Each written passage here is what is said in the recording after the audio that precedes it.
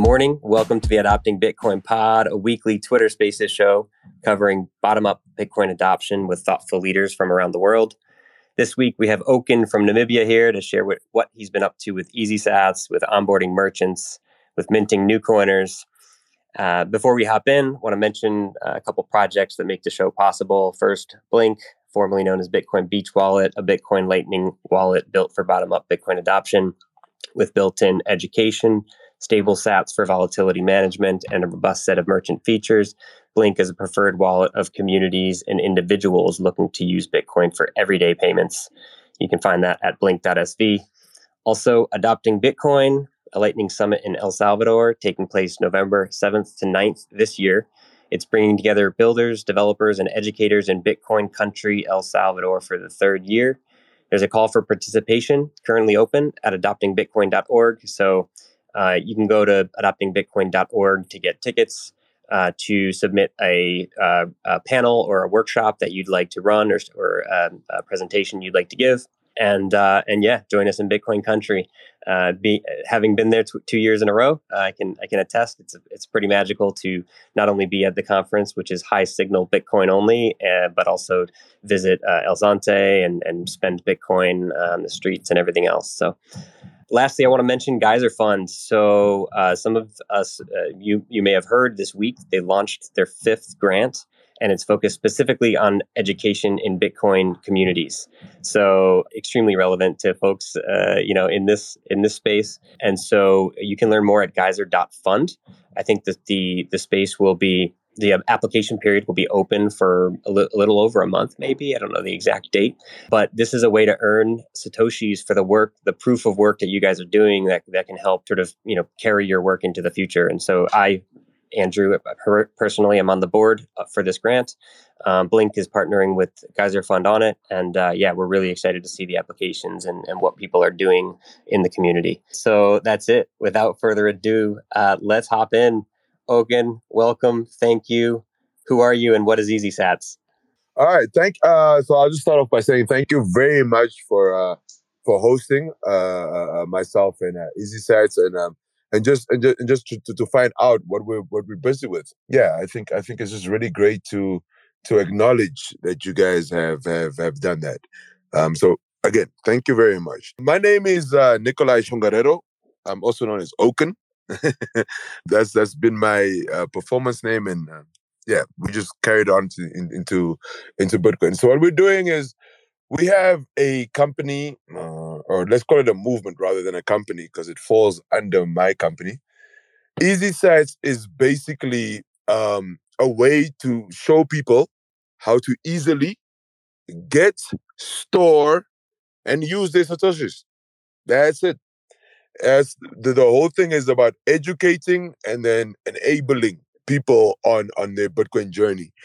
And the reason for this was, when I originally got into Bitcoin, it was for use cases. Everything for me in Bitcoin isn't about money go up technology or I can, it's always been about, does it solve a use case? The first use case was my brother was in Dubai. I have told this story many times, but I love my brother, so I'll say it again. My brother was in Dubai, and I was sending him money via Western Union that he needed, from the side. But it's just bank charges and everything was just crazy. Anyway, the fees of sending him the Bitcoin, the fiat, and then also printing out everything that you need to do with Western Union. Things such as printing out your last 6 months worth of bank statements, printing out your ID, the other person's ID, all these things. They come out to a continuous fee when you're doing this once a month, twice a month, whatever.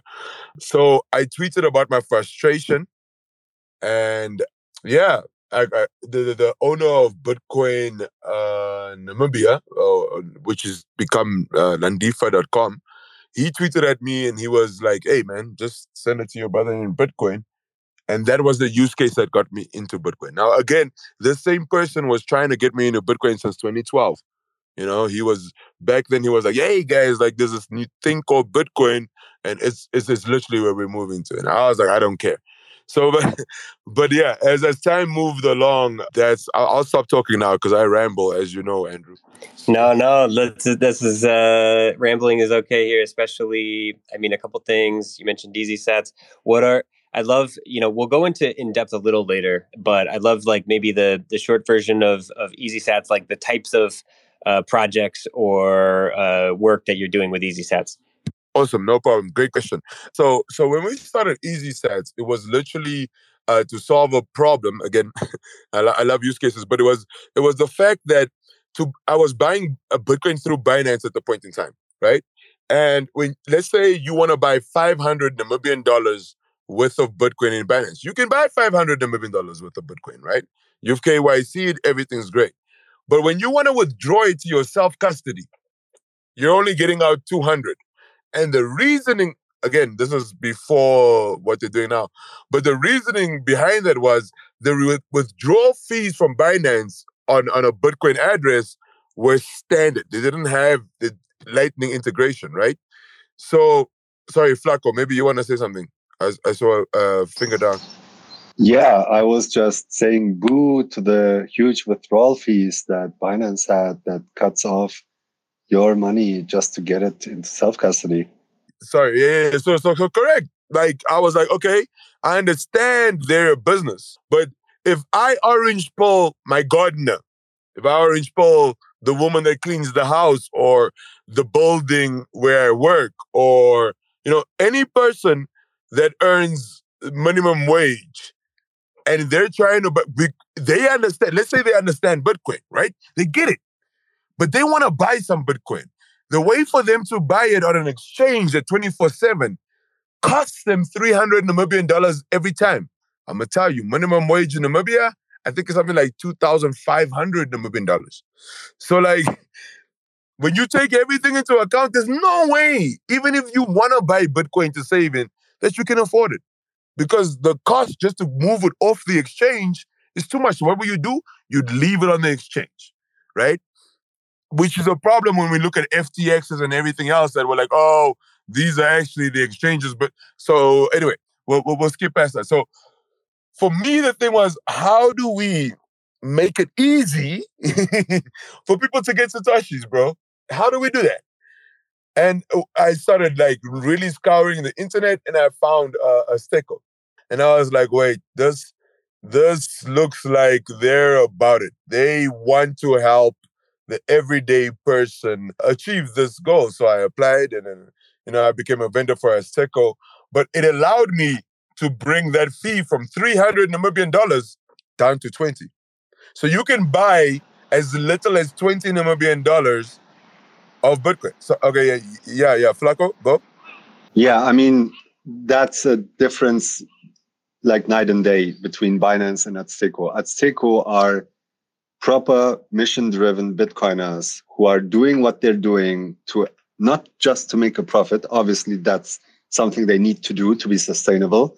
But the main reason why Akin Fernandez set up Azteco is because he wanted to make Bitcoin more accessible to people, and only Bitcoin, because the rest he understands is shit.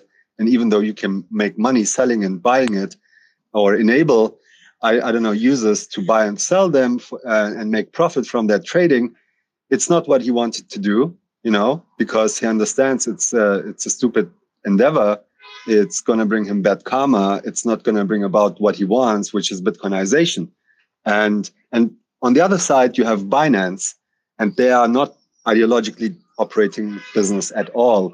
They act like they are one, like they are talking about, oh, crypto is bringing freedom and decentralization, but it's just marketing bullshit. And I don't want to be too hard on them. I'm really grateful that they actually did implement and integrate Lightning and enabled withdrawals, which is fucking great, because now what you mentioned is like less of a hurdle. Like you can withdraw your sats to a self-custodial wallet or a custodial wallet you trust, and not have it on Binance easily without having like fees to pay, like toll to pay to do that, No, or less Flacco at least. Sorry, I gotta stop you there. I don't like to interrupt people, but the thing is, I wish it was that. What they integrated was Lightning, but the fees that they put on top of their Lightning servers is basically an on-chain payment fee, right? So the on-chain payment fee is like, I remember it was Brendan or somebody put up a screenshot, and it's like $7 14 cents for an on-chain fee, and if you're doing Lightning, it's $7 and 7 cents. Like you they decreased the fee by 7 cents. That does Yeah, not wait. is Now I that have you to interrupt you because that's what I believe too. Actually, Nicola, our the CEO at Galloy, shared like right after the announcement. He shared a overview of the fees, and it was exactly like you said. However, it turned out that was a typo, or just not. They didn't update the fees, or it was a typo. Okay, they're not charging $7 per Lightning withdrawal. So what's important is you have to try it out yourself. I don't use Binance, so I can't. But there's many people on Twitter that try it out, and it seems like it's instant or almost instant. They do some checks. It seems it's not instant, but it takes like 30 seconds or something until the withdrawal happens over Lightning, which is still a lot, but okay, much better than 10 minutes or 1 hour. And the fees are quite low. So they're not $7 per withdrawal. I will definitely see if they will allow me back into my old Binance account from 2020, and hopefully I'll be able to test it out and then see. But yeah, that's one thing. Sorry, there was a question, but we went down a rabbit hole. So I think Andrew asked something that I didn't answer. Yeah, no worries, no worries. Let me. I'll take it. I'll take it back. I'll present a new question. But I'm just laughing thinking about if you know the meme where there's like a real owl and then there's like a snowman owl with like carrots as the eyes. With that's like Binance Lightning. It's like 30 seconds. It's a little more expensive. No, I'll take it back. We'll go. I want to go deeper into Easy Sats in a little bit, but I basically, Okin, you mentioned Bitcoin Namibia and it has become something else. I would love to hear a little bit about that before we get too far away from what you mentioned on that. Like maybe two questions. One, what is Bitcoin Namibia and the project it has become? And then maybe more broadly, like Bitcoiners and Bitcoin in Namibia, what is the general kind of outlook look like? And then, by the way, if anybody's requesting, we're going to, in maybe about 20 minutes or so, we're going to invite folks up on stage for like Q&A, open mic type stuff. So yeah, just hang tight. But yeah, Okin, what's up with Bitcoin Namibia? Awesome questions, Andrew. You might have to remind me about the second question halfway through my little bit of rant. So, Bitcoin Namibia was the first registered entity. It was actually called Bitcoin Trade Namibia, that was registered with the Central Bank of Namibia, with the government, to be like, hey, this is what we're trying to do. This is what Bitcoin is. And the person that started that company, which became now what we know as Landifa.com, Landifa as in Landifa, Landifa.com. The owner or the founder of this company was the person that was trying to orange pill me back in 2012. It's becoming full. And it's also the person that in 2018, 2019 helped me send my brother the first use case for me in Bitcoin, when I was sending my brother money while he was in Dubai and I was in Namibia, not having to pay Western Union fees and all of that. It was becoming full. That helped me do that. When I wanted to see how I could monetize my podcast during COVID, becoming full was like, bro, all you need to do is like, there's this thing called Podcasting 2.0. I haven't looked into it as far as I want to, but you can look it up and it looks like a way you can monetize it with Bitcoin. Then I became the first African podcaster to be paid in Bitcoin. That's just, I don't know how, but nobody else was before me. Adam Curry has confirmed this many times because people have tried to claim being the first African podcasters to do this, or podcasters in Africa. And Adam Curry has continuously said, no, Oken was the first one. That's why we interviewed him. Because remember, Adam Curry is the one that created Podcasting 2.0. So it was I felt so blessed to be on his podcast for that. But yeah, so just to go into what Easy Sats was initially it just started off with to say, hey, how do we get people the ability to get like people that are always left out of society, gardeners, cleaners, people that pump gas, people that are packing your bags at the supermarkets, whatever, if they understand Bitcoin, how do they get a hold of it, right? And once I found out Seiko vouchers were what, I sent through the emails because I needed it to be a reality. And the people at Seiko, Akindem and Tom Dobles and all these guys, they were so great. They walked me through everything. Like, we're like, okay, this is what you're trying to do. They were actually like, we'll help you do it. Okay, we'll come on board with you, like, to a certain degree, but like we'll walk you through how you can do this better. And it was great. It was great for me. It was great for Easy Sats. But what it also allowed me to know was I wasn't smoking a pipe dream, right? The people that built the system are saying, yes, what you're trying to achieve and what you see as an overall goal, it's so great that we'll try and help you out with it where we can. And I do always thank BCR, or as we know him, Akin, and Tom doubles them and everybody at Asseco, because it's really about solving problems. It's not about what you think will happen in 10 years, 5 years, what. So with Easy Sats, once we went and we found a way to do that, we were like, okay, how do we move this a bit further, right? How do we, because again, I came in a bit late to Bitcoin. So people were already scammed by actual scammers saying, hey, give me 10,000 US, 5,000 or even 1,000, whatever, and I will be able to double your money because the Bitcoin is doing what. And people gave the money to them, right? So my thing was, when I understood how Bitcoin, that's a lie. When I started researching how Bitcoin worked, because the understanding is a journey and not a destination, I was like, okay, the conveyance of this message has to also be in the way that you understand it. Because you made your mistake because you didn't understand what, even if somebody came to you and said, hey, Bitcoin is this, maybe it's the way they gave it to you that didn't make you understand it, but the scammer said it in a way that made more sense, so you get the scam of the money. But I gotta explain to you now at this point that the scammer scammed you, and Bitcoin didn't even know you were trying to buy Bitcoin because it doesn't care, right? Bitcoin, TikTok, next block, doesn't care. So it's literally about informing people, firstly, what the hell is Bitcoin?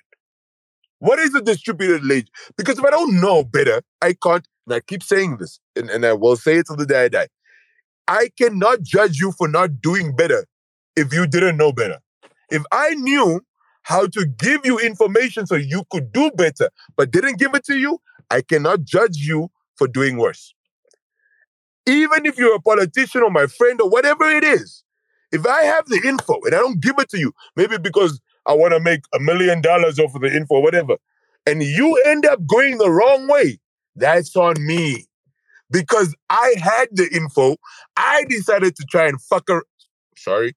I tried to mess around and earn money and get fiat money brain. Let me see what I can get out of this before you can even understand what it is, right? And that will literally be why we don't go as far as we go. Instead of saying, hey, let me tell you what it is, I now throw free events for how to earn Bitcoin and how to accept it. I don't charge a single penny for that. Why? The more people that understand how to accept and earn Bitcoin, the more places I get to spend my Bitcoin, the faster we get to a circular economy being built. And from that, from a bottom-up perspective, it means government cannot say no, because we will just remove you as the people that put you in power.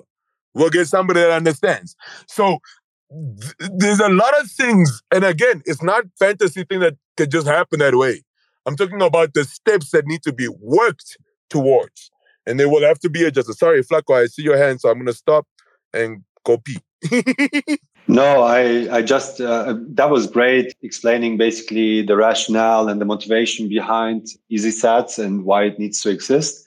I'd like to also know, before I run a little checklist that I do with all the guests that we have here in the Adopting Bitcoin pod, I'd like to understand, like, can you walk us through, like, how does it work, acquiring Bitcoin, stacking sats with Easy Sats, just really easy. Where do people go? What do people do to get sats in Namibia with Easy Sats? So with EasySats, it's really easy, and that's I know it sounds like I'm trying to make make it sound funny, but it really is. It's like buying an airtime voucher. You walk into a store who's a sub vendor, and you say, "Hey, you guys, I saw there's a Bitcoin sold sign outside." You say, "Okay, cool. Can I buy Bitcoin here?" They say, "Yeah, yeah, we got you. So we have enough liquidity. How much would you like to buy?" And then you say, "Hey, I'd like to buy five." No, sorry. Well, five is too late. Let's say 20 to 100. And let's say you walk in and say, "Hey, I got $100 million. I want to use this $100 million to buy Bitcoin. How much Bitcoin can I get out? How many Satoshis can I get out for this 100, right?" So they'll go in and they'll put it into the system as a subvendor, and they'll be like, "Okay, sir, all fees, everything taken into account, inclusive of our markup. This will get you out $90 million worth of Bitcoin for the 100 that you're paying. Are you willing to do that, sir?" And then you say, yeah, I'm cool with that, bro. Like, here's my 100. And then they say, "Okay, confirm." They show you the QR code, right? You take your phone with your Bitcoin wallet, right? And then, of course, sorry, I missed a step. They'll ask you, do you want on-chain or Lightning? Of course, everybody will say Lightning. You can move it to on-chain at your own will. But yeah, so then you say, yeah, cool. I'm going to do a Lightning voucher. Once they say Lightning, it doesn't do an on-chain fee. It becomes zero as a fee for the issuer to give this to you. And then let's say the commission that goes to Azteco, and then whatever they've done on their account as a vendorship, those things matter. But yeah, they've already told you what you're going to get out. You say, cool, you scan the QR code with your Bitcoin Lightning wallet. It can be Phoenix, Blink, Breeze wallet, it doesn't matter.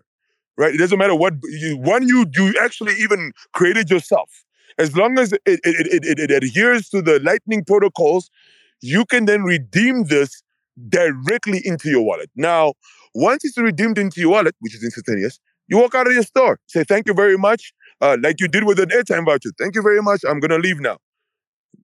Show me where the ID verification works, because you cannot fund terrorism with 30 Namibian dollars. Not even with 5,000 Namibian dollars. 5,000 Namibian dollars, I think, is something like 167 US or something. How are you going to fund terrorism with that? This is about getting the people at the bottom that always get cut out the opportunity not to get cut out. So I'm not looking at people that are trying to buy 50,000 in a voucher. No, we won't do that. So a customer basically who wants to buy Bitcoin with EasySats, he just needs to find a vendor that's offering Bitcoin with Bitcoin vouchers, and he needs cash that he wants to exchange for Bitcoin, right? And he needs a Lightning wallet, ideally, that has LNURL withdrawal support, like Blink, Phoenix, Breeze, Wallet of Satoshi, Zeus. There's so many out there, but once he has those, he can save on the on-chain fees and just give cash over the counter and receive the QR code from the vendor and withdraw the sats from the QR code. That's how it works, right? Correct. In a technical, well, I was trying to tell a story with yes. That's exactly how it works. And then it's just about the sub vendors signing up underneath the main vendorship. What we do with EasySats is we have something that we call the time force. So to battle unemployment, what we do is we say, okay, look, if you sign up a sub vendor through you, what we will do is we'll split the profit that we make off of the sub vendor to a certain percentage, right? For, let's say, between, I'll tell you the actual, not the percentage, but I'll tell you the levels. So between when you sign up one sub vendor to 10 sub vendors, there's a split, right? That split, I'll tell you the split. Okay, let's say the split is 70-30, just for argument's sake, right? And we move to the next phase where between 11 vendors that you've signed up to 20, I don't know what fee. Let's say 60-40. Yeah, let's just use this 60-40, right? And then when you get above 20 people that you've signed up, it becomes a 50-50 split. So what we're trying to do with EasySats is to say, hey, let's find a way to also battle unemployment, show people how to earn Bitcoin, show people where they can spend Bitcoin, and actually fully create a circular economy whereby even for the steps you take every day, you could earn Bitcoin, right? We all know that you can. The Smiles app, or whatever it's called, it exists. So there's different ways that you can. Now, when you understand that you can earn Bitcoin, the question is, what's the purchasing power of that Bitcoin? Not what's the fiat equivalent of money go up of that Bitcoin. What can that Bitcoin buy you, right? Because what 15,000 Satoshis can buy you in Namibia compared to what 50,000 Satoshis can buy you in El Salvador isn't the same thing. It's not. The purchasing power changes from country to country. So you need to understand the purchasing power of your Satoshi. And that's also one of the things that we try to show people is don't think of it in, oh, I'm earning this and I can trade that. Think of it in, I'm earning this. What can I do if I go on holiday with this? What can I do if I want to buy something online with this? Like, it's another payment mechanism system that you are introducing yourself to by earning the Bitcoin instead of buying it firstly. That's one of the main tenets of Easy Sats is showing people how to earn Bitcoin before they have to spend $1. Sorry, I'll stop there. Awesome. I mean, yeah, it seems like you are basically making it easier for Namibians to purchase Bitcoin without KYC and lower fees. And you also mentioned there's already some places where people can spend Bitcoin. So we usually, to get a better understanding of how far that option is already progressed in a Bitcoin community, we ask a little checklist, like, is it, for example, possible today to buy water in Namibia for Bitcoin? And you can just answer yes or no. I have like 5 points that I want to walk through with you. So you're not saying like location specific, just is it possible? Yeah. Right? Yes. Okay, so water, it's possible. What about rice? Uncooked rice. Oh, uncooked. Also, yeah. Uncooked like rice. not in a yeah. Like so you can buy it and prepare it yourself. Yeah, I hear you. I'm just thinking. Not that I've been made aware of. Okay. So no supermarket that sells rice that accepts Bitcoin? Does that mean that?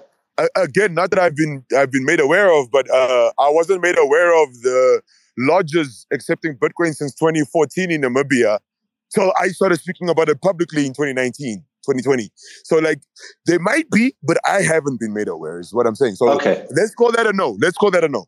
Okay. So what about shelter? If I want to pay for my accommodation for, say, in a hotel, or ideally rent a place where I can stay long term, is that possible? So lodges have, like I said, Namibia is a tourist destination. So most of these tourism companies have been accepting Bitcoin for lodging and the flights in since 2014, 2013. Wow, so, nice. Yeah, it's been possible. It's just they didn't tell anybody because back then it wasn't seen as not illegal. Let's put it like that. Yeah. What about utilities like paying for your mobile plan, your internet, or other bills? Is that possible to pay with Bitcoin?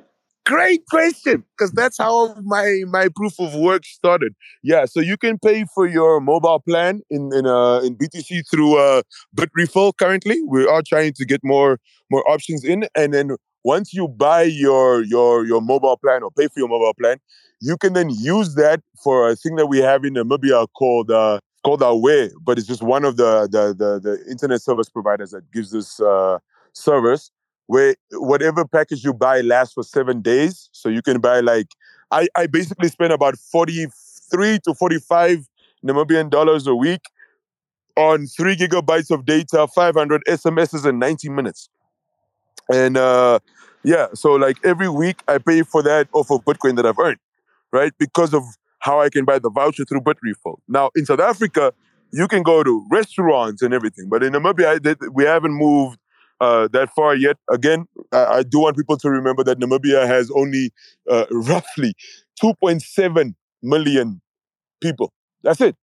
I said, in this entire country that has gold, diamonds, uranium, oil, fish that are crazy, nickel, copper, we have a lot and we are very little people. But my goal is to make sure Namibians don't end up at the ass end of all of these deals that are coming out. And I really think Bitcoin helps us achieve this because it helps you achieve a state of sovereignty in your mind and an understanding of sovereignty to be like, you don't have to when you actually also. Anyway, let me not ramble. Let me stop there. Okay, so that was a yes for the utilities like mobile plan and internet. Correct. And Sorry. okay, so final on the checklist is it possible to pay for tourist activities? I don't know what's possible in Namibia. Maybe some water sports or some bungee jumping. I don't know. Is there something that people can do and pay with Bitcoin for? Great. You guys have great questions. Like, so yes, recently, so if you even go to BTC Map, you'll be able to see there's 3 places in Namibia that accept Bitcoin. I am literally walking in the grounds of the one that does the paintball and everything. That's Smoky Mare. And one of these places is an overland rental for motorcycles for motorcycle tours, right? So you can rent a motorcycle in Bitcoin and then ride around wherever the hell you want to in Namibia for how long you've rented the motorcycle. They don't accept Lightning. They do accept on-chain currently. They were spoken to by it wasn't me that Bitcoin, that Orange pulled them. It was another Bitcoiner that was down in Namibia. We sat down and had a couple of drinks at where I am now at Smoky Mare.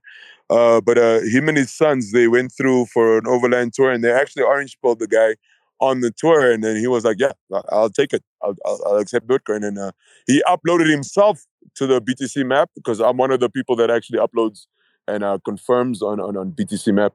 So yeah, it was just great to see that other Namibians are starting to come out where I had no play in it. They didn't even meet me, but like they met another Bitcoiner, and the conversation led to them saying, "Hey, you know what? Yeah, I'll take Bitcoin. Why not? It's just an additional." That's awesome. That's pretty good. You can get along pretty well in Bitcoin in Namibia. Very cool. Thanks to your efforts and that of others. I'm so glad that you're walking into the Smoky Mare because I want to talk about your approach for a little while to the work you've been doing. I think there may be two main places like Smoky Mare. Maybe is there one called Wolf's Den or Wolf something? And I've been watching this for months, and it seems like whereas in many communities around the world, there may be this. I mean, we all talk about the chicken and egg problem. Okay, you need to have a merchant on board, and then you have to have people spending at that merchant. And you have some communities who have a lot of people who are interested in Bitcoin without anywhere to spend it. You have other places like when we talked to Bitcoin Island in Philippines, where they had 200 merchants accepting Bitcoin and not enough people spending Bitcoin there. The approach that you seem to have taken, especially with, again, mentioning the pod you did with Frank. So if anybody's in here, follow Frank Corva. He did a pod with Oaken recently to dig deeper. But it seems like you go and you park at this place that you like to eat and you orange bill customers and you bring in people to that business. And it's like this, I don't know, it seems like a bit different of an approach, which is like a merchant focused approach with incredibly like direct and intentional and slow growth, where you're like partnering with the merchant to kind of bring people into that establishment before going and orange pilling other places. And so I want to spend a little bit of time talking about like how did you come up with that? What have you been doing at this merchant? I think you even have like meetups or classes or something at these places. And like, yeah, for anybody else who's building circular economies, like I just want you to like give us a rundown of how it's been going, what you've been doing there. Andrew, how long you been watching me, bro? No, but that's like great explanation, great question. I don't even know how you guys come up with these questions, but yeah. So the first place that I orange pilled was actually the Wolf Shack. That's the place that you're thinking about. And what happened with the Wolf Shack was I enjoyed drinking there. I really enjoy drinking there. You know, there's really good-looking women that go there. You know, they have interesting conversation. So I was like, yo, I'm just keep going here. And then I was like, hey, you guys heard about Bitcoin? And I was like, what? And for about a year and a half, I just kept talking to them about it. Like I did the same thing with my family members. Like they're like, hey man, you keep talking about this Bitcoin thing. And I was like, yeah, I also used to speak about poetry, and then I got signed to a record deal. So maybe there might be something in what I'm saying. Let's keep talking. And they're like, whatever, it's just a quick hobby for you, whatever. Kept going, kept going, kept going. And a year later, people like, so with the Wolf Shack, they were like, Oaken, we're tired, bro. Like you just keep talking. So you know what? Throw an event. We'll give you the venue for free, right? You ain't got to pay. We'll give you the venue for free. Throw the event, show us, right? We'll accept Bitcoin for this event, just for this event. We don't even open on Saturdays. We'll open on Saturday for you. Throw the event, show us. All right. So what did Oaken do? Sorry, guys, I'm a storyteller. I'm a poet, so I'm going to tell you a story. So what Oaken did was, I found a guy with a lot of money, and he's smart. And I was like, okay, you own a couple of hospitals around the country. Let's talk about how Bitcoin has the ability for hospitals to transform their intakes in a lot of different things. And as we were speaking, he was like, why are you talking to me about this and what do you want? And I was like, hey, listen, I just want you to match the amount of tickets that I've put up for sale, right? And I'll give you back your money if they're not sold. But I just want you to match it so that I can buy Bitcoin. Right? And he's like, why? And I'm like, it's going to be awesome, bro. And I kind of gave him a couple of the descriptions and whatever. So what we did with the first event was, let's say a ticket is 300 Namibian dollars. Okay. Now you pay your 300 Namibian dollars. On your ticket, it tells you download, there's 2 QR codes. It says download your non-custodial wallet. At the time, it was a Moon wallet we were using. Right? There was a QR code for Apple, QR code for Android, right? So on your ticket that you bought, there's where you download, and it comes with an instruction manual on how to back up your seed phrase from Moon, right? And it comes from Moon's own instructions. I just printed them out, made it look nice, everything, and you literally get given it with your ticket when you buy your ticket. So you know what you're supposed to do. You just don't know why yet. When you get to the door, I'm like, yo, did you download your wallet? You download your Moon wallet? Yeah. Okay, please give me your ticket. They give me the ticket. I'm like, okay, now go to your Moon wallet, press receive, and hit 150 Namibian dollars, right? Because it's half the price. And they're like, what? Just do that real quick. And then I sent them half their ticket money back before they got to go get a drink, sit down, greet their friends, anything, right? The method to this madness was that while they're moving throughout this event, they're like, hold on. When was the last time I bought a ticket, got something back that I didn't know was part of the ticket? What can I do with what I got back? Now, I can buy beers and burgers here, but I can take it home. I can buy other things with it maybe in a year. And that's through the event, luckily, for me, the Bitcoin price or the fiat price for Bitcoin, increased during those 2 hours. So people weren't trying to spend the Bitcoin. They're like, no.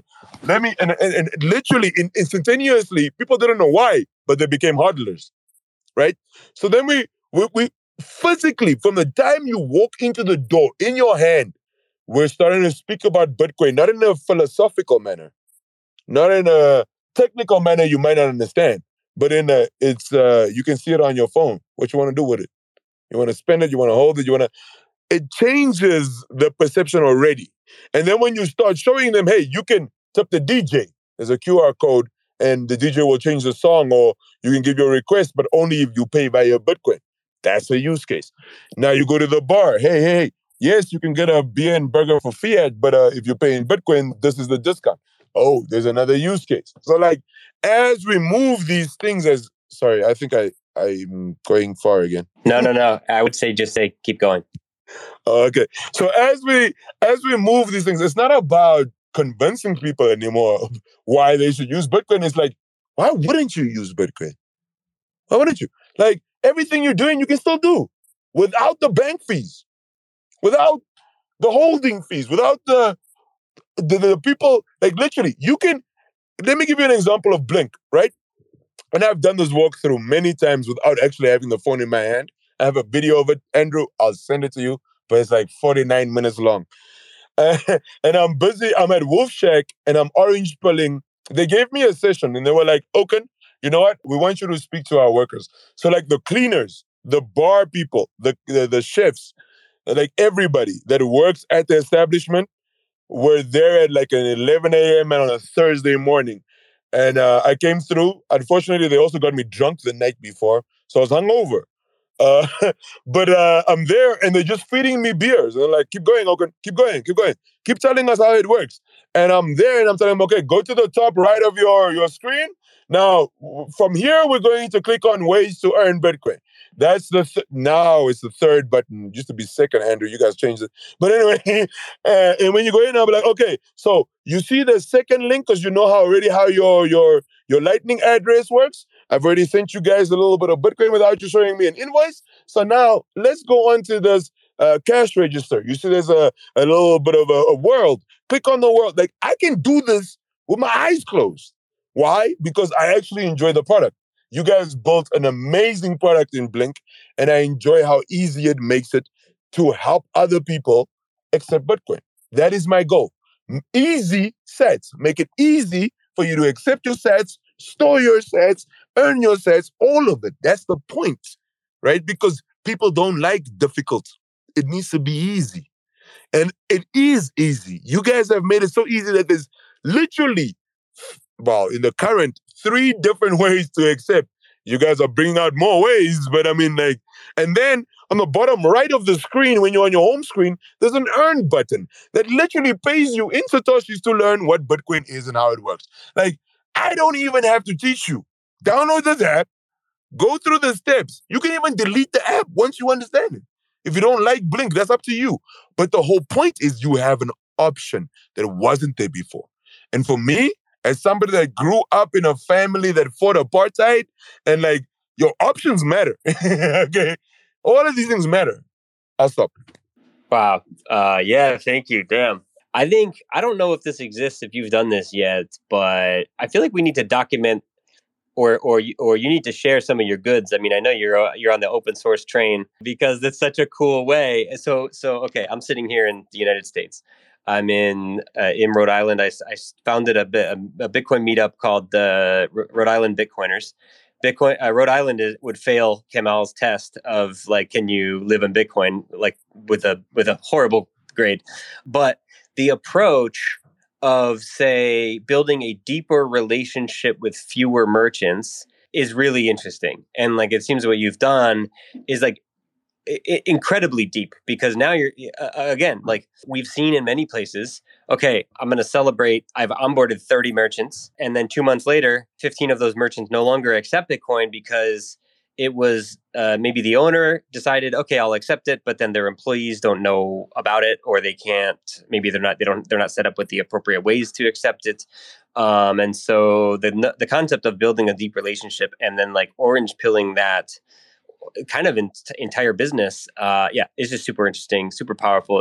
It inspires me to do a similar thing here, because we have a meetup, and everywhere we go for a meetup, I'm like, hey, you guys take Bitcoin yet? You guys take Bitcoin yet? But I haven't spent maybe the time to go deep to build a relationship with any business where you can kind of grow a success story out of. So really cool what you've done. Go ahead, Ogen. No, exactly like you're saying, Andrew, and it just made me think. Like, for me, I really need to say this. A lot of Bitcoiners won't agree, probably, but it's okay. And for me, the thing is, build it and they'll come. It's not about, like, people. A lot of people approach Bitcoin with great initiatives, but the thought behind why they want it to work is still fiat minded, right? So like, I don't know how else to say this. So like, they're like, hey, I got this way that I can really make sure everybody gets financial freedom. I want 3 billion for it, right? But the way I've come to understand Bitcoin, and then again, it only works once you're actually running Bitcoin as a software and you're using the tools that have come out of the actual pool of software. That you start saying, hey, you know what I realized? If I actually build a really great system, value for value exists. You will pay me because you find value in the tool that I've created, right? Or the service I'm giving you, or the information I'm giving you. And a lot of people will say, bullshit, humans won't do that. And I'll be like, you forget people that play guitar on the side of the street with a hat, and you all throw your coins in there because you like the song? It's called value for value. It's one of the most ancient fucking techniques of transferring appreciation to an artist that have ever existed in humanity. I'm talking about Jesus' time, guys. They used to throw coins in boxes and shit in front of artists, in front of poets that were standing on a soapbox. That's why it's called a soapbox, right? Right? And then in front of what we would now call politicians, but were called activists back then. All of these things is a value for value type of system. But we forgot about that when things like streaming came into play. I'm lucky enough to have been born before streaming was there. So I remember when this was a norm, right? And when the podcasting 2.0 protocol from Adam Curry then came out, I was like, this makes total sense. You want to sign up to a streaming site to release your podcast or your music or whatever, right? And get paid a percentage that is not actually determinant on how many people are listening to you, but on what those people that get to decide because it's centralized, right? They like Drake. Drake's getting all the money. Maybe more people were listening to your song than Drake's song, but you'll never know. Why? Because it's not your system. It's centralized, right? They can show you what they want to show you, and as such, manipulate who they want to be invested in more. So things like this, when you bring in something like Wave Lake or Podcasting 2.0, where you're like, oh, I can see not only who was listening to because again, when I released my podcast originally, hashtag from the jump, it's like guys in Bulgaria listening, guys in Ecuador, and I'm like, oh shit, I'm bowling. But I didn't have full actual analytics. Once I moved it onto a podcasting 2.0 protocol, it was how long were those guys in Bulgaria listening? Which part of your podcast were they listening to for the longest time? Which part did they drop off from? So now I can say, hey, okay, maybe that doesn't work with that demographic. Which part were they boosting that they really like? Because you can say, hey, I actually like this. Let me boost a bit more Bitcoin. So you really get to now bring down your demographic and analytics of your podcast or music plays, right? In a way, you'd have to pay a ridiculous amount of money to somebody else for, but now you can just do it because it exists. When you understand these things and you're in a country with less than 3 million people, for me, the initial thought pattern is, how do I make sure everybody can gain from this? How do I make sure they don't go for the hustle of Ethereums and what, but actually understand why Bitcoin is a global money, not a global reserve currency that we want it to be like the US dollar, because again, that means pegging. Bitcoin you can spend in, and this is what I always tell people. They're like, what do you mean? And this is the example. You cannot spend US dollars at Smoky Mare in Namibia. You can't go there and say, hey, I'm going to spend. Like, it's illegal to do that because it's not legal. Beyond it not being legal tender, it's illegal to spend another tender in another country. Bitcoin, on the other hand, you can spend in any country that, as long as the vendor wants to accept it. That's called global money. We've never had that. Even since gold, we haven't. And even gold, they'd be like, let me get my sayer, what? No. Bitcoin, you don't need no one sayers. There's no extra cost to paying this person and them accepting it, besides them wanting to accept Bitcoin. So for me, and for how I see how my country moves with this, is use cases. It's not about philosophical arguments on who's better on ordinals or whose wallet is better. No. Do you solve the use cases of my people right now that they need? Because you can accept via a custodialship and then send it out to non-custodial. I'm not going, again, download both wallets. I don't understand what the argument is. I'll stop. I'm starting to rant. Thank Sorry. you, because I would like to, I never bring up Okin without shilling the slide he has in one of his presentations that says download both wallets, because we're over here beating the shit out of each other on Twitter about, oh, don't use custodial, do use custodial, don't use custodial. And this guy's over here with a slide. It just says download both wallets. And like, I think it's I mean, it's so simple. It's such a simple concept, but the idea of, I think that it brings to light what you said about use cases, or rather tools, right? Like a custodial wallet is a tool, and like how you use that tool and how you teach people to use that tool is where the nuance is, right? And so thank you for that. Because again, we can like argue till we're blue in the face, but if there's a tool or if there's a use case that a custodial wallet can help solve that advances towards the goal of Bitcoinization, that gets people on the journey of towards self-custody, etc., like do it. So thank you for that. I'm gonna add everything Satoshi. It's good to well, he probably can't hear me because he's joining, but I'm gonna add him now. Other people want to join, we'll kind of start to open into open mic format, asking questions or making comments. And as we do that, what's up, everything Satoshi? I do have one more kind of question, which is, I see you making a lot of materials like, we publish some with Blink. You have like the Bitcoin for local businesses, and I see like you're like, yep, I'll take that, and I like how you say like, oh, you're making my job easy or whatever. Like, do you have lessons for other people about like what resources or materials or documents or other things are useful in your orange pilling efforts? Like what's been working, or other lessons that you would want to pass along to people who want to follow like the model that you've taken? Yeah, so Blink came in while I was already busy orange pilling people or establishments, right? So it wasn't the first wallet that I was using when I was, again, I literally on my phone right now I have about 12 different Bitcoin wallets, right? Or applications. And the reason for this is I can't write a review and tell people, hey, use this wallet if I've never used it. Like extensively used it. Like Sparrow Wallet, I'll never be able to write a review on. I've used it too much.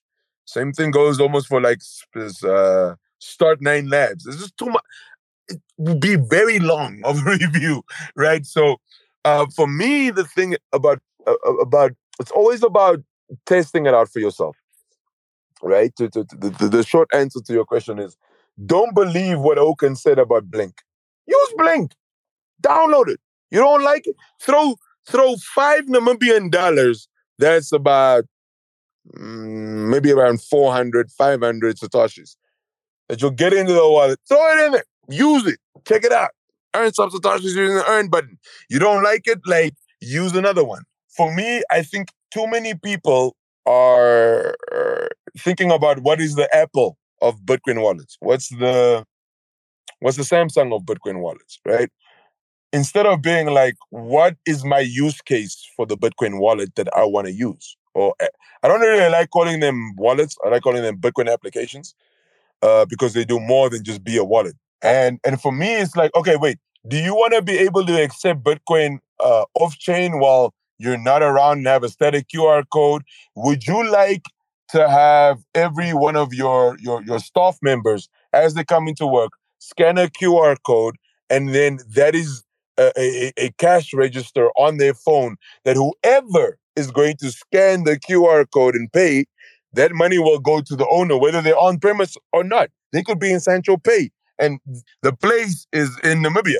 Like, that is a possibility. It doesn't go into the Bitcoin application of the bartender, right? It goes to the actual Blink wallet of the owner because it says pay Smokey Mary. It doesn't say pay Lazan or pay who's actually your waitress, right?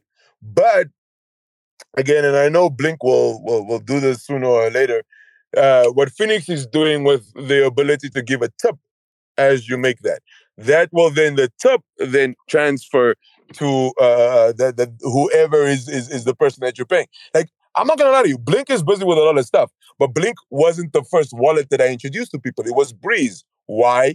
They had a POS system already. You already have a point of sale off of there. Like, so you don't, and you can do it in your native currency, right? So it already had Namibian dollars. Okay, it didn't originally. I had to tweet on it, but they integrated it. And they're accessible, like how Blink is accessible. Like, you can talk to them. They're people. They don't want their project to be shit. So they want feedback, right? And for me, the thing is, I don't tell people use this wallet or use. I tell them, this is what this wallet can do. What do you want your wallet to do? Because maybe you might need two. It depends on what you want to actually achieve as you as an establishment. The whole point is choices. You have so many choices. You never had choices before. Everything was dictated before. Now you can be like, yeah, this is how I want to accept Bitcoin. Nah, I don't wanna run my own node. Okay, yes, I do. What else can I do on my own node? Like and that's what we do also as Easy says, is to say, hey, let's show you your choices, bro. You don't even need us to do it for you. We really, again, the more places that accept Bitcoin and understand why they should, the more places we can spend it, and then people that are earning Bitcoin are like, oh, I can go spend it there. Yes, it's a whole conversation. So, like, just to, sorry, I did take the long way to answer your question, Andrew. But the short answer is, it's all about a conversation. It's about talking to somebody, whoever, whether it's your cinema, whether it's a place you normally buy coffee, whatever, go to them and say, hey, what don't you like about what the banks are doing? That's literally the best question. What don't you like about what the banks are doing with your costings and whatever? And they'll tell you and you'll be like, oh, really? Let me show you how we can fix that with Bitcoin. Because 99.9999% to one, you can fix it with Bitcoin. If you ask that question, what is it that you don't like about what your bank's doing? You can fix it with Bitcoin. I'll stop there. Sorry. Yeah, that was awesome. Kemal, go ahead. Yeah, I think those are the way Okin does it really resonates and makes a lot of sense to me. It's when you're onboarding someone, and I've experienced this myself with people that I onboarded. If I create a personal connection and empathize with the people and talk about the bigger picture and the ills of the broken money system that is forced upon us, those are the conversations that create basically, this long lasting understanding, I think, more than worrying about technicalities and having to explain technical details that some or many people quickly get annoyed by. And therefore, I think, I agree with that. And this is basically what we're trying to support with Blink and making it easy. So people that onboard can actually focus on the bigger questions and the personal connections and get people on board and just not worry about the technology too much. And if I may add to that, before I want to hand it to everything Satoshi, the reason why we're here, the reason why, I mean, in this space today, not in the big old world, but is we appreciate, the words about Blink, Okin, thank you.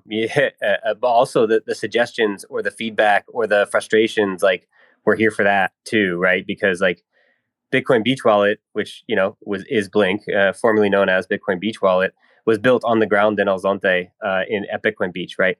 And solving local problems there. And now with adding languages and display currencies, it is now a wallet for global Bitcoin adoption and communities, right? But there's different use cases in different places. And so, keep for you, Okin, and everybody else, keep it coming. Say hey, you guys, hey, I'll quote Master Guantai down there, who said hey man, I like you, Andrew, but I'm not recommending Blink because I like you. The wallet needs to stand on its own, right?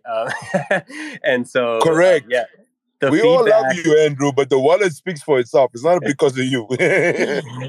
So it goes for everybody. So whether it's in the Telegram chat, Blink BTC, or DMs, when you guys are facing issues or friction, let that be known, because that stuff gets turned into a GitHub issue, and the team figures out how to evolve it. One of those things is LNURL QR codes, right? A pay code. It will be coming into the app if you're in the beta track, in the coming couple days, because when you onboard somebody and they take a screenshot and they post it to Twitter of a Bolt 11 invoice, it makes my brain melt. You know what I mean? Thinking about all these people who try to pay a Bolt 11 invoice that's expired or already paid. And so, we're trying to push releases every week that make the job a little bit easier for everybody on the front lines of adoption in their respective countries. So anyway, thank you for that, both the feedback and the positive and the constructive criticism. So Everything Satoshi, good to see you. Welcome up.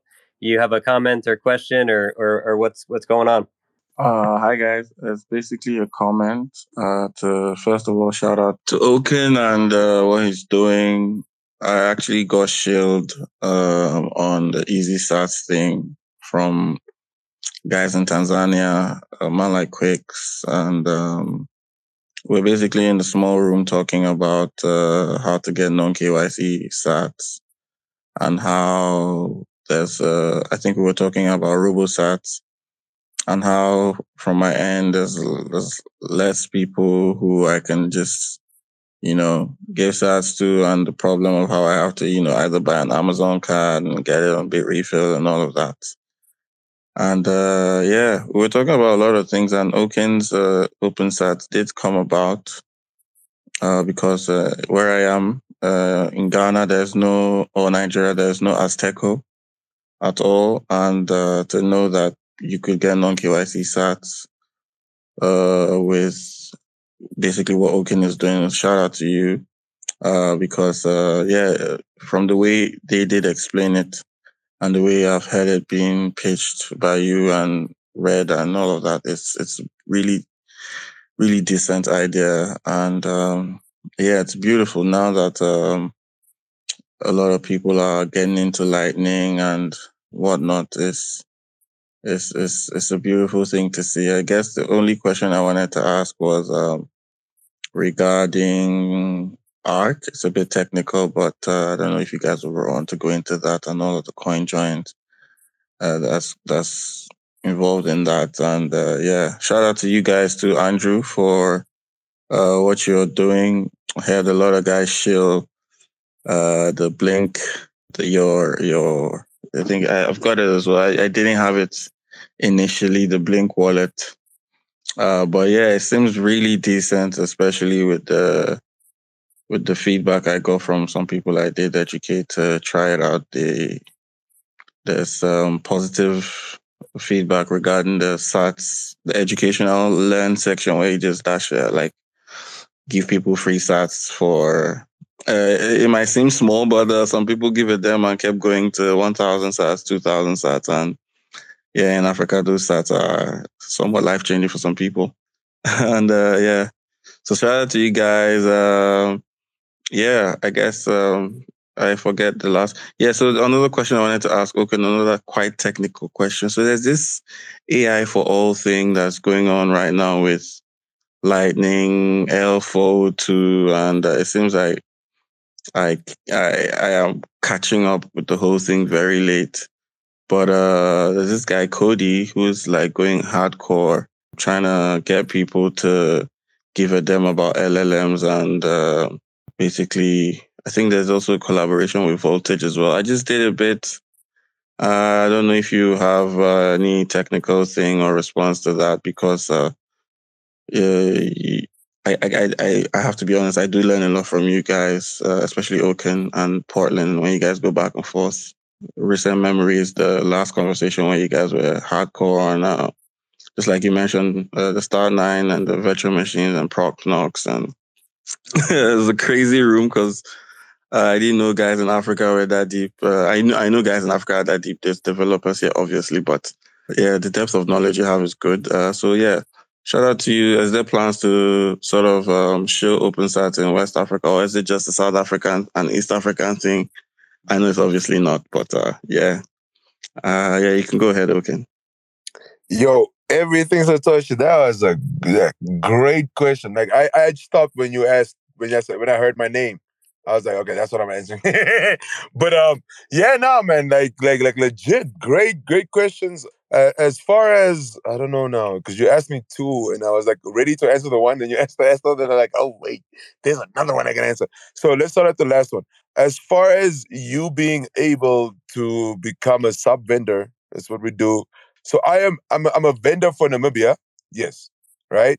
But I'm actually also a vendor for Africa. So you could actually internationally. So anybody, even if from Andrew's side of the world, they wanted to sign up as a sub vendor underneath my vendorship account, I would be able to then, which basically means just be like, okay, I need so much liquidity to be able to sell of Bitcoin in your own currency, right? Your fiat currency, and then we would work out what that payment is, and boom, now you're able to issue them. Yes, EasySets does exist in Namibia. Many people still believe it's only in Namibia. We also have sub-vendors in Kenya. We're working on other parts of Africa and potentially globally, but we're working at. My thing is, I'm not a greedy person, right? That's the first thing that helps me. That allows me, because I'm not a greedy person, I'm not out here to be like, hey, I want $1 billion tomorrow or whatever. No. I want to build sustainability. So I need to sustainably be able to say, hey, if you're in Nigeria and you want to be able to sell a Seiko Bitcoin vouchers through EasySets, right? And we will always give you, as one of our sub vendors, the base amount.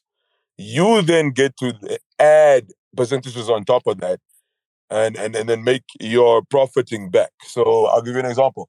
In South Africa, there's one of the, I've heard, I've never bought, but they're like, yo, those percentages 11 11 point something percent. And I'm like, okay, that's because the vendorship has decided to add that on of the base. And you can read it up on Seiko's website. It's not a lot that is their base amount. So to get to 11% means that's what they want to charge. Here's the thing. I'm not angry at them. Why? It's called a free market economy. If you need the Bitcoin or want the Bitcoin, and this person, and you wanted non-KYC Bitcoin because you're buying very little. You're not buying 100 million or, whatever of Bitcoin. You just want, 1,000, right? There's no reason to buy it by a KYC. There's no way you're going to fund terrorism with 1,000 of most currencies, right? It's impossible. So EasySets is to say, hey guys, we're here for the people, and I'll reiterate it, that normally are left out of it. But those people aren't trying to buy 20,000 worth of Bitcoin at a time. They're trying to buy 1,000, what. And that is the whole thing. So when you look at what can you guys do, yes, maybe at the point in time, you might not be able to sign up yourself as a vendorship for your country. But what you can do is you can speak to somebody like me, because I do have sub vendors in other countries. And we can be like, okay, this is what you want to do. Okay, we just like any other negotiation, my brother. And then we'll be like, okay, you can be a sub vendor of mine. And then I'll give an endorsement and be like, yo, this is what the person was doing. They were trying what. I'll talk to Azteco also on your part and be like, yo, let's move this person forward as an actual vendorship for the, because I don't want anybody to be some vendor of mine longer than they want to be. Not at all. I'm working on trying to push this thing online so that everybody can just buy it the way they want to buy it, right? In Namibian context. But again, it's a journey. So I think I've answered it, but I hope I have. I'll stop because I've rambled. Remember, guys. Yeah. So sorry to really interrupt you. So the thing that I just remembered, the thing that came up in that space is that I think Brendan was hosting. And shout out to you, Brendan. I don't know if you're still here. So it was, who are the main people that, like your target audience, sort of? Who are the people that would give a damn about non-KYC, non-KYC SATs? Do you care that might have to be your target market or the target market for EasySats? Or is it just for everybody? And the reason I ask this is, just since you brought up the fees, we were speaking of the fact that the Bitcoin is sold at the premium. And that might be a trade-off for somebody who is just starting off. And for people like us, we do know that that's not really a downside, because it's either that or KYCing yourself, and all of what Binance right now having pushed, at least that room was before Binance did go all Bitcoin Lightning. Now that Binance has decided to go all Bitcoin Lightning, means a lot more people will get non-KYC sats via Lightning, at least from where I am, using Manchankura and whatnot. People are sending their Satoshis to Binance or BitNob. So I guess the main point of me asking this is, do I forego having that thought and just, putting people the right way and saying, this is the right Satoshi, this is the right Bitcoin? this is the right way to do it. And, not worry about whether or not it will go at a premium for them, because they might not really be in the know of what that is. And just, help them through the right path and be like, this is your Bitcoin.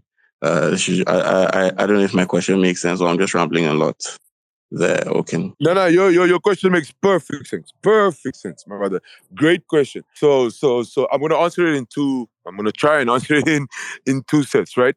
So the first thing is, I'll give you an example, and this is the way that I always tell my sub vendors: if you are stuck in a place and you want $30 in any currency worth of airtime, right?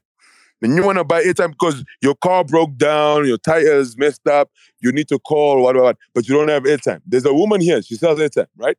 So you tell this woman, yes, I want to buy the $30 airtime. She tells you it costs $80 for this $30 airtime to save your own life. You'll pay that 80, right? The premium doesn't matter to you. What you need to do matters to you, right? Yes, you could have gotten the airtime. Maybe if you walked 100 kilometers further, could have gotten the airtime, walked 100 kilometers back. Maybe your car is still there. All of those things are risks, right? So the risks that you are willing to take is what you are now weighing against each other. Do I walk 100 meters to the shop or town that's there and hope nobody does anything to my car, and I just need to be able to get the airtime to tell people to pick me up? But when I get back, what happens if all tires are missing from my car? Because I wasn't there to protect my car. Because I decided I didn't want to pay a premium. Now I don't have tires. Now I gotta tell the guys, hey, not only do I need you to come get my car, I need you to bring me tires, and I gotta pay for those tires. We all know tires are not cheap. So now you've already paid a premium. You've already done it. So it's for me, it's not about convincing people. It's about showing them alternatives. Always, with every single thing, right? So when we talk about, okay, you're buying Bitcoin at a premium, what is that premium? That premium is called privacy. Nobody knows you bought it. Even though it's very little Bitcoin, you can stack sats over time. Nobody knows you as your name and surname bought that Bitcoin. What they know is B1C, what, bought that Bitcoin. That's where it was sent to. That's all they know.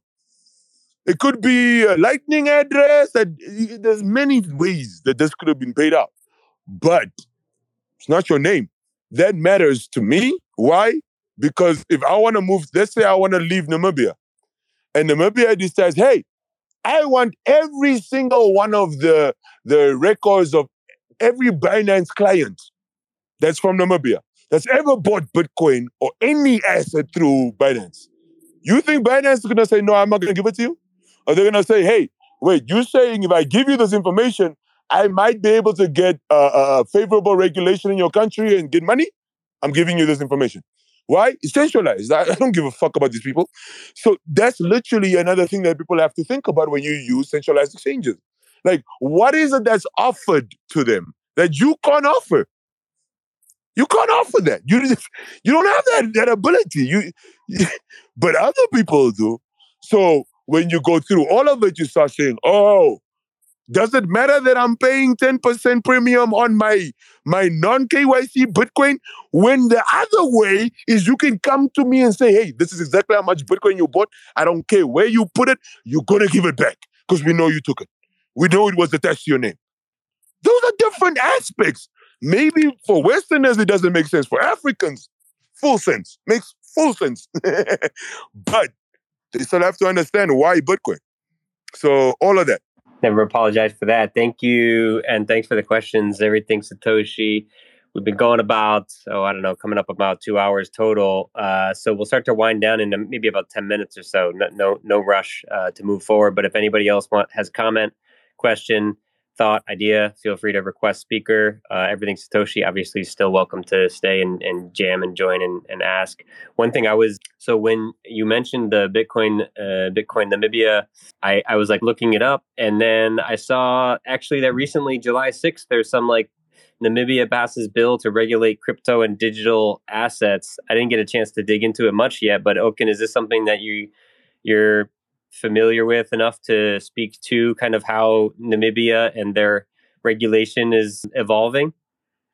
Yeah, only to a certain degree. So on the 30th of July, there were two guidance documents. That's what they call. They call guidance documents on how to deal with KYC, AML, yeah, a lot of things. I haven't read through all of them yet. The first document is about 40 pages long. The second one is about 60 pages long. So I'll read through them leading up to the weekend just to make sure what they say. But I did sit in with a public consultation on virtual assets and what they call. So in Namibia, we don't call them cryptocurrencies. We call them virtual assets. So it's called the Guidance on Virtual Asset Service Providers and ITOs, which are initial token offerings, which is like initial coin offerings, and then how the government and the central bank looks at all of that. I will say a lot of it, from what I read in the first 14 pages, defines Bitcoin and centralized, whatever you want to call them, cryptos or whatever, very differently. So already they have distinctions between. I'll have to read the whole documents to tell you, but from the previous discussions we had in April, May, when I attended one of their open sessions for the public, and just subsequently, I still maintain. Again, I can't tell you till after I read these two documents fully with knowledge, but I ascertain from what's been happening in Namibia that it's not about trying to ban or over-regulate. It's about trying to understand. What is it? How does it work? How is it? I mean, these people, look, even though I read through a lot of the definitions, they're calling coin joins mixers. No, sorry, tumblers. I was like, the definition you got, you don't make no sense, bro. Like, you're trying to mix up coin joins and the other one. Yeah, so they're mixing terms because they don't understand the definitions between the two. Even though they might look like they do the same thing, they don't.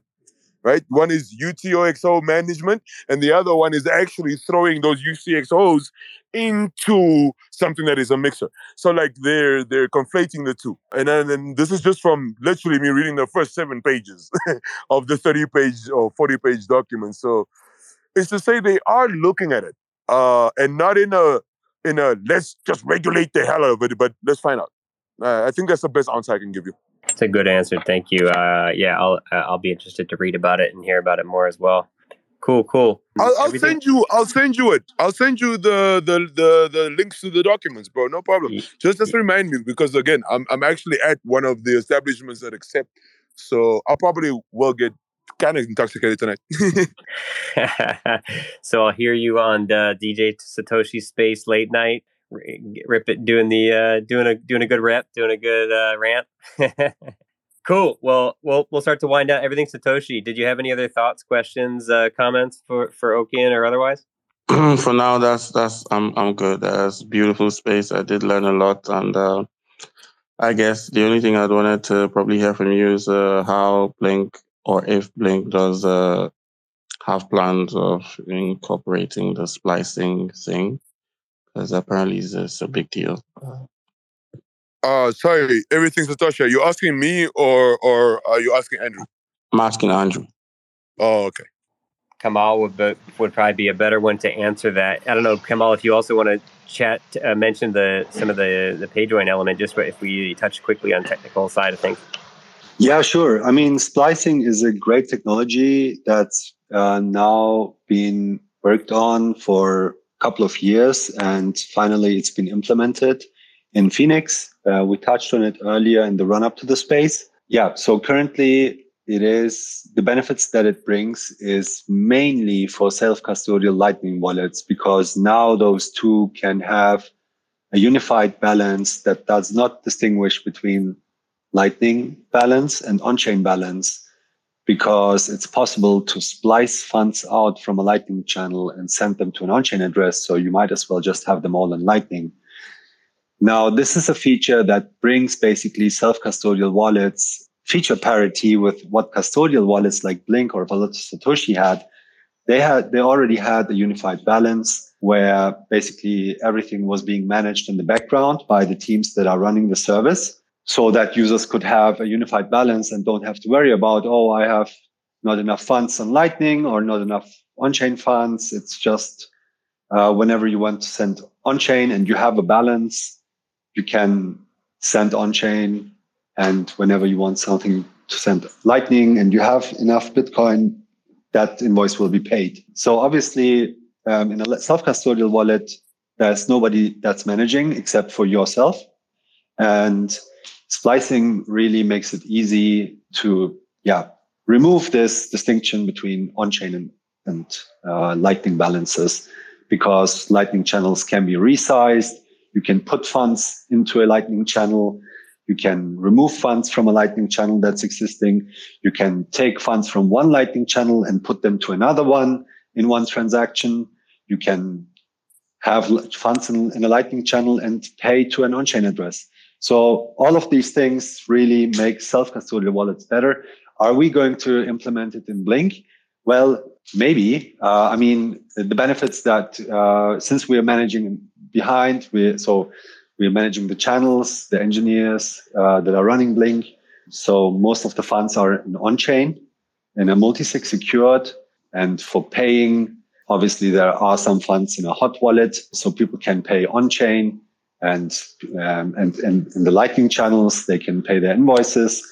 I think it might help us as well at Blink, because what we have to do is when a lot of payments come in, channels get unbalanced, and it might be better. So currently we were like looping funds out with a swap service, for example, Loop by Lightning Labs or Bolt's Exchange, or there's DZ service where you can basically swap funds out from a Lightning channel, but it doesn't resize the channel. So maybe splicing might be a solution there. So instead of looping out, you can just splice out funds, and that might be more economic. And so I'm sure the engineers will look into it. What they're currently looking into is PayJoin. PayJoin is a Bitcoin transaction protocol that basically is a two-party coin join. And the way it works is so that when you send a on-chain transaction to a Bitcoin service and you basically want to send, let's say, 1 Bitcoin, but you have 2 UTXOs, which are 0.7 Bitcoin or 70 million Satoshis. And okay, that's big numbers, but just for argument's sake, 70 million Satoshis, and the other UTXO you have is 50 million Satoshis. So in total, you have 1.2 Bitcoin, and you want to make a payment of 1 Bitcoin. Then basically what happens is that you both basically send both UTXOs. So 1.2 million, 120 million. And the 20 million that you paid too much, it's going to go back as change to your change address. Now, the problem here is that if you analyze the blockchain, then what these chain surveillance companies do is they can see, okay, there's 2 inputs in a transaction and they are being sent to the same address. So they can assume that both inputs that went into this transaction belong to the same person, even though they're separate UTXOs that have no relation to each other. Now they went into a transaction to be sent to an address. And the assumption, basically, it has a name. It's called the Common Input Ownership Heuristic, basically. And the chain surveillance companies apply that to deduce that, these 2 separate UTXOs that have no relation to each other whatsoever must belong to the same person. So this is obviously not great for privacy. And PayJoin solves this or fixes this entirely on a fantastic level, because what it does now in a PayJoin transaction, you send money to an on-chain address, and instead of just sending UTXOs from your end, the recipient that you're sending money to also throws in 1 UTXO of himself into the transaction. So what it looks like, basically, if we stay with our example, is you want to pay 1 Bitcoin, and you have 2 UTXOs, 70 million sats and 50 million sats. And now the recipient also throws in, let's say, 10 million sats. Okay. So he's going to receive in 110 million sats, and the payer will but only pay 1 Bitcoin, right? 100 million sats. So by doing that, this completely breaks the heuristic, because now there are inputs in the transaction that don't belong to the sender only. One also belongs to the recipient, right? So everyone gets what they should be getting if the transaction was normal. But what it looks like on chain, it looks like, entirely different. Like the amounts are concealed that are being sent. It is concealed who the UTXOs belong to. So basically, in the end, the common input ownership heuristic, which is a major heuristic that these chain analysis companies use, it falls apart. And when does it fall apart? Well, basically, when enough people use PayJoin, right? But actually, not even if they use PayJoin, but if they could have used PayJoin, and that's because PayJoins are indistinguishable on-chain from regular Bitcoin transactions. And so every Bitcoin transaction could be a PayJoin. You wouldn't know. They look just like a normal transaction. And when that's the case, basically, the heuristic completely falls apart just by having PayJoin being available in Bitcoin wallets. So it doesn't really have to be used. It just needs to be available. And it obviously has to happen once in a while so that the heuristic cannot be applied anymore successfully. But other from the privacy benefits, there's also many benefits to efficiency and cost savings, because a Bitcoin service like Blink, for example, if it gets a lot of UTXOs, then that's a lot of bytes and inputs that when a user wants to send those again, it creates many, many inputs, which lead to bigger transaction sizes. And you may know that on the blockchain, it's not the size of the transaction, like the payment amount, but how many bytes the transaction is that determines the miner cost. So if the Bitcoin service now adds an input to every transaction that they receive, well, they are reducing the amount of UTXOs that need batching, basically, or that they need to pay fees for in the future. So there's a economic reason too. And I hope that more services will implement PayJoin and just create a better ecosystem and more privacy for Bitcoin users. And I'm very excited about that. Dan Gould has been doing excellent work on this. He created the PayJoin developer kit, and the engineers at Blink are looking into implementing it in basically the system. That's it. Thank you so much for that beautifully elaborated answer. It really does a lot for me, honestly. Thank you for that. And Andrew, thank you so much for hosting this spaces. I think Oken is back, but I'm so sorry, guys. I had to run back home. My phone died and literally plug it right into the wall. No problem.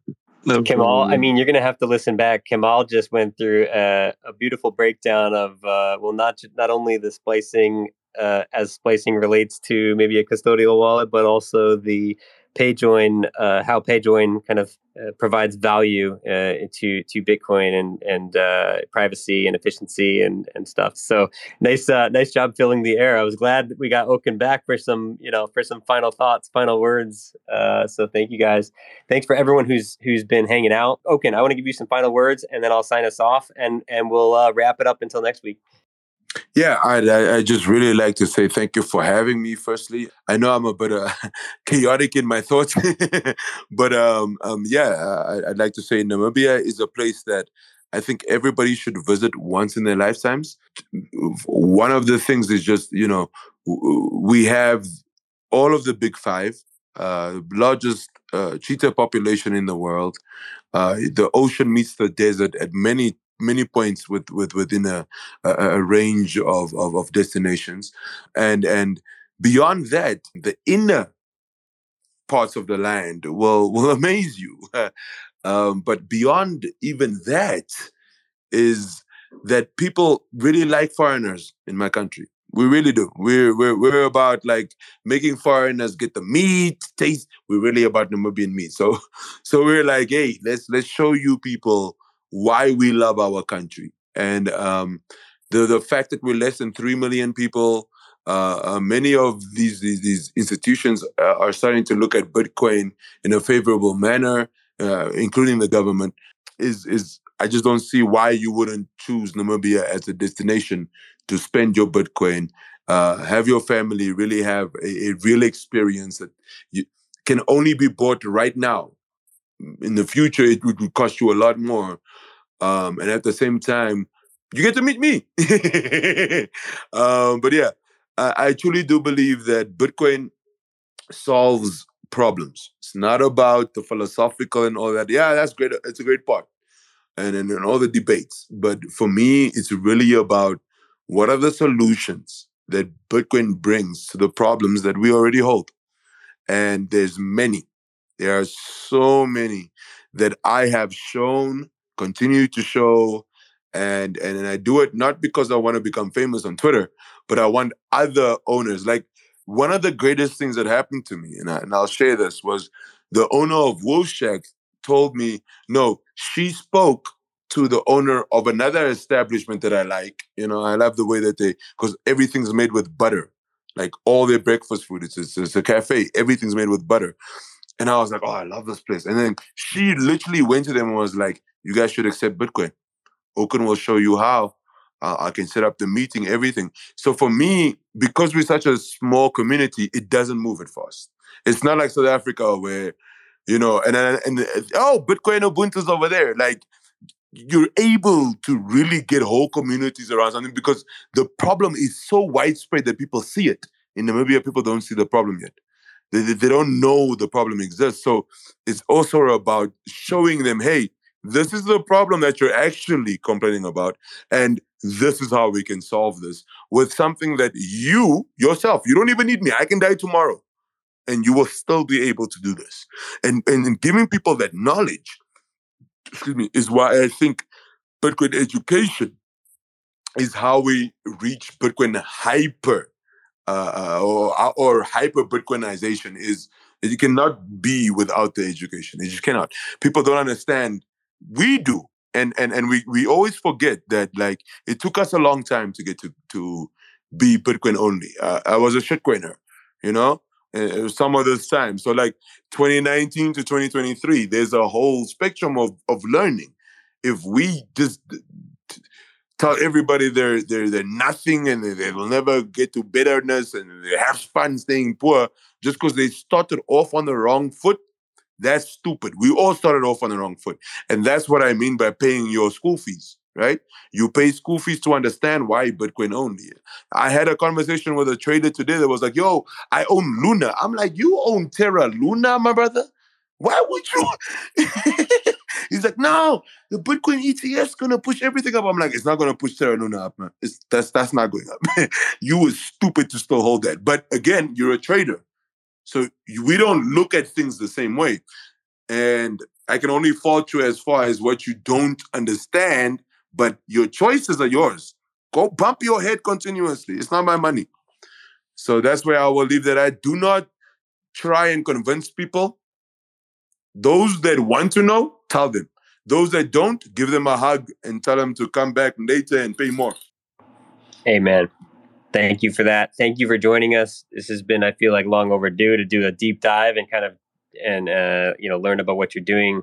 I think it's unique and interesting, and people can learn a lot. So follow, for anybody listening. I mean, anybody here now, follow Oken. You can see him, but Oken_17 on Twitter, EasySats_ on Twitter. These are high signal accounts. Oken, go ahead. Sorry, I forgot. You asked me a question on some of the things that we're doing and moving towards. So we're busy building out APIs and access points to some of the stuff we're doing in Namibia. But at the same time, we're I think I can say this. So what I was talking about earlier in the year about the educationals we're trying to do around schools, a lot of this is about showing the schools how they can be self-sovereign, not only in Bitcoin, but also in the data management and document management between each other. So I think I can just say this one. We're still going to go around schools. We're trying to work with individuals that are in the Ministry of Education, so we can find out which schools this could work with best, and we'll be trying to literally use the technology or hardware that they have at these schools already to then throw up Start 9 labs, Start 9 OSs, right? And then from there, be able to integrate the schools along each other, connect them via lightning channels. And then, as Easy said, so we will ask at a point in time for people to open to different schools directly themselves, not through Easy Sets. It's not about us. It's about making it that if there's a philanthropist that says, hey, there's a school in Korean Gava that I want to pay all grade sixes for the year, they can do this directly to the school's node because we will set it up for them. And as we move forward, it's a bottom-up approach because it's to mean that the more places that do this, especially as satellite schools, it means that government is shown from a bottom-up approach why Bitcoin matters. Forget the rest. Why Bitcoin proves and solves use cases that are today necessary and are solved today in a way that there is no embezzlement, right? Because you can't embezzle funds that you could in the Red Cross anymore. We have a public ledger that's called the time chain or blockchain that Bitcoin uses. So you can't do that anymore. So like things like this. And as we move it from there, we can start talking on why government itself should start using Bitcoin, even if just to defeat corruption and all of those type of antics. But yes, it's not a quick fix. It's a journey. It's putting yourself out there. It's having the conversation, even when you're afraid. And I implore everybody that is still, thank the Lord, some people are still on this call, go talk to if it's a counselor, a regional counselor, a minister, whatever you can do. Don't be afraid. You know more than they do, so help educate them. Because you cannot fault them for doing something wrong when they didn't have better knowledge and you had the knowledge. Give them the knowledge, then fault them for not implying that knowledge that they had. But if they don't have the knowledge, you can't say, yeah, you should have. No, you should have told them. You didn't tell them, so you can't. So what I'm trying to say is go tell them. Don't shy away from any talks with government or central banks. Educate them the way you educated yourself, and it will become better. It's the only way it can. Sorry. Thank you very much for having me. I really feel blessed. Even the fact that there's actually some people in this room after my phone died. Thank you so much, guys. Like, bless your soul. And please come down to Namibia. Even if you're not going to spend a Bitcoin immediately, come see for yourself why I love my country so much. Awesome. I've got to do a Africa tour at some point. So it's on my sights, and it'll be a stop. So Okin, thank you again. Thank you. Awesome space. Really appreciate your time and all of the effort you do in teaching people how to kind of have the options, right? So with that, we're going to sign off for this week. Next week, we have Bitcoin Yucatan, so a new community standing up in Mexico. Really excited to hear about them. They'll be on sort of the early end of their journey, so it'll be really cool to hear what they're thinking, who they're learning from, what they're trying to do. So look out for that. Same time, 5 p.m. UTC. We'll start about 30 minutes early with open mic. Quick note on sort of the partners and projects that make this possible. As I mentioned, Blink, Bitcoin Lightning Wallet for bottom-up adoption. Download it at blink.sv. Adopting Bitcoin is happening November 7th to 9th this year. You can apply to be a speaker, to run a workshop, or just buy a ticket at adoptingbitcoin.org. that is in El Salvador. Also, the Geyser Fund Grant 5 is open. It just opened this week, and I just heard that there's already 24 applications. So there will be one of Bitcoin distributed among projects that are focused around education in Bitcoin communities. So a lot of us are involved in projects like that. Please submit an application at geyser.fund, because it's not just about the Satoshis that will be distributed. It's about making your project known. And as Gigi would say, putting out your beacon so that people can find you, can support you, can retweet you, can send sats your way. So one great way to do that is on geyser.fund. So with that, I'm going to sign us off with a song that Frank Corva provided from our own Oaken here. And I'll let the song play out, and then we'll close up the space. Thank you all for being here. And it's going to give you, there it is. You have to listen to the whole song. I'm only at the end. Aha, good. I'll be here. I hope they write that I was righteous. I hope they write that the kid was writing with arthritis at night with the bleeding pen, with the power to make soldiers from civilians. So am I really him? Yeah, I hope they write that I was righteous. I hope they write that the kid was writing with arthritis at night with the bleeding pen, with the power to make soldiers from civilians. So am I really him? Am I really Mark? Or am I Peter Park in the game with Tony Stark, just stalking a white babe home to watch her go to bed and wake up the next day when the news pronounce her dead? Because you know my deeds and you know I bleed. 140 characters on your Twitter feed. Tweet. Gaza tweeted me and my crew are the best. As far as hip hop, we're about to go global. This is a pit stop, I'm refueling. So quit drooling on yourself every time you see me swell into a giant presentation of what most of you perceive as the standard classical skinny guy. Never died for my city, I'd rather the FN city died.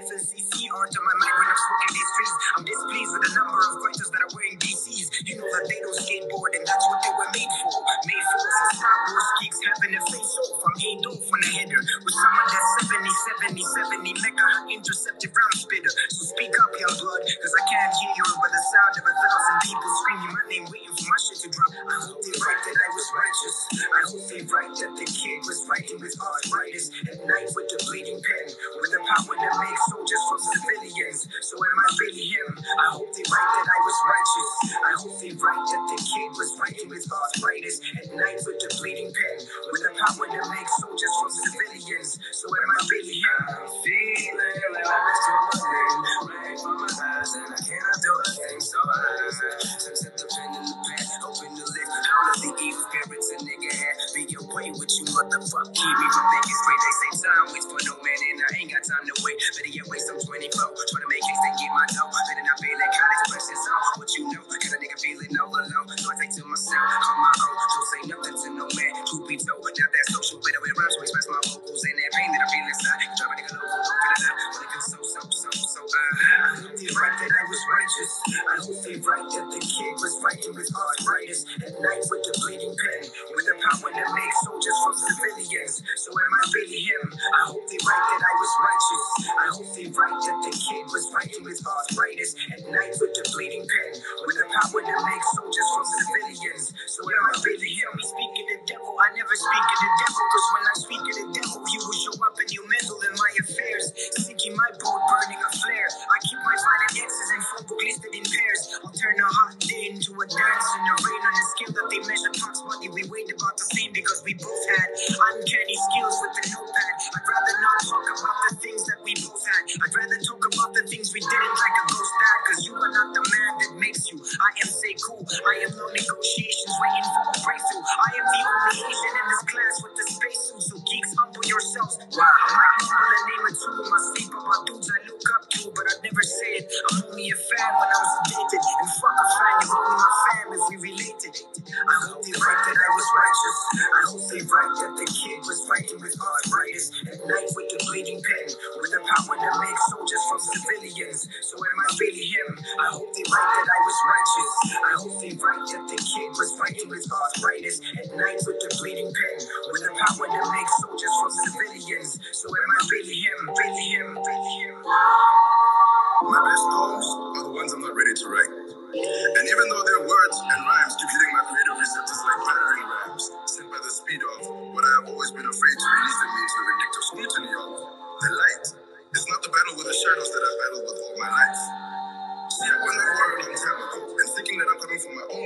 It's just a type of disillusioned foolery that will result in your sudden departure from the comfort of your perceived supremacy at its highest point of solitary revelry. Now, the fact that they have never and thus probably won't ever attempt to understand why my royalty runs deeper than what depths and heights could ever retain with the aim to restrain is exactly why my proclamations must remain reserved within the form of a cellular membrane.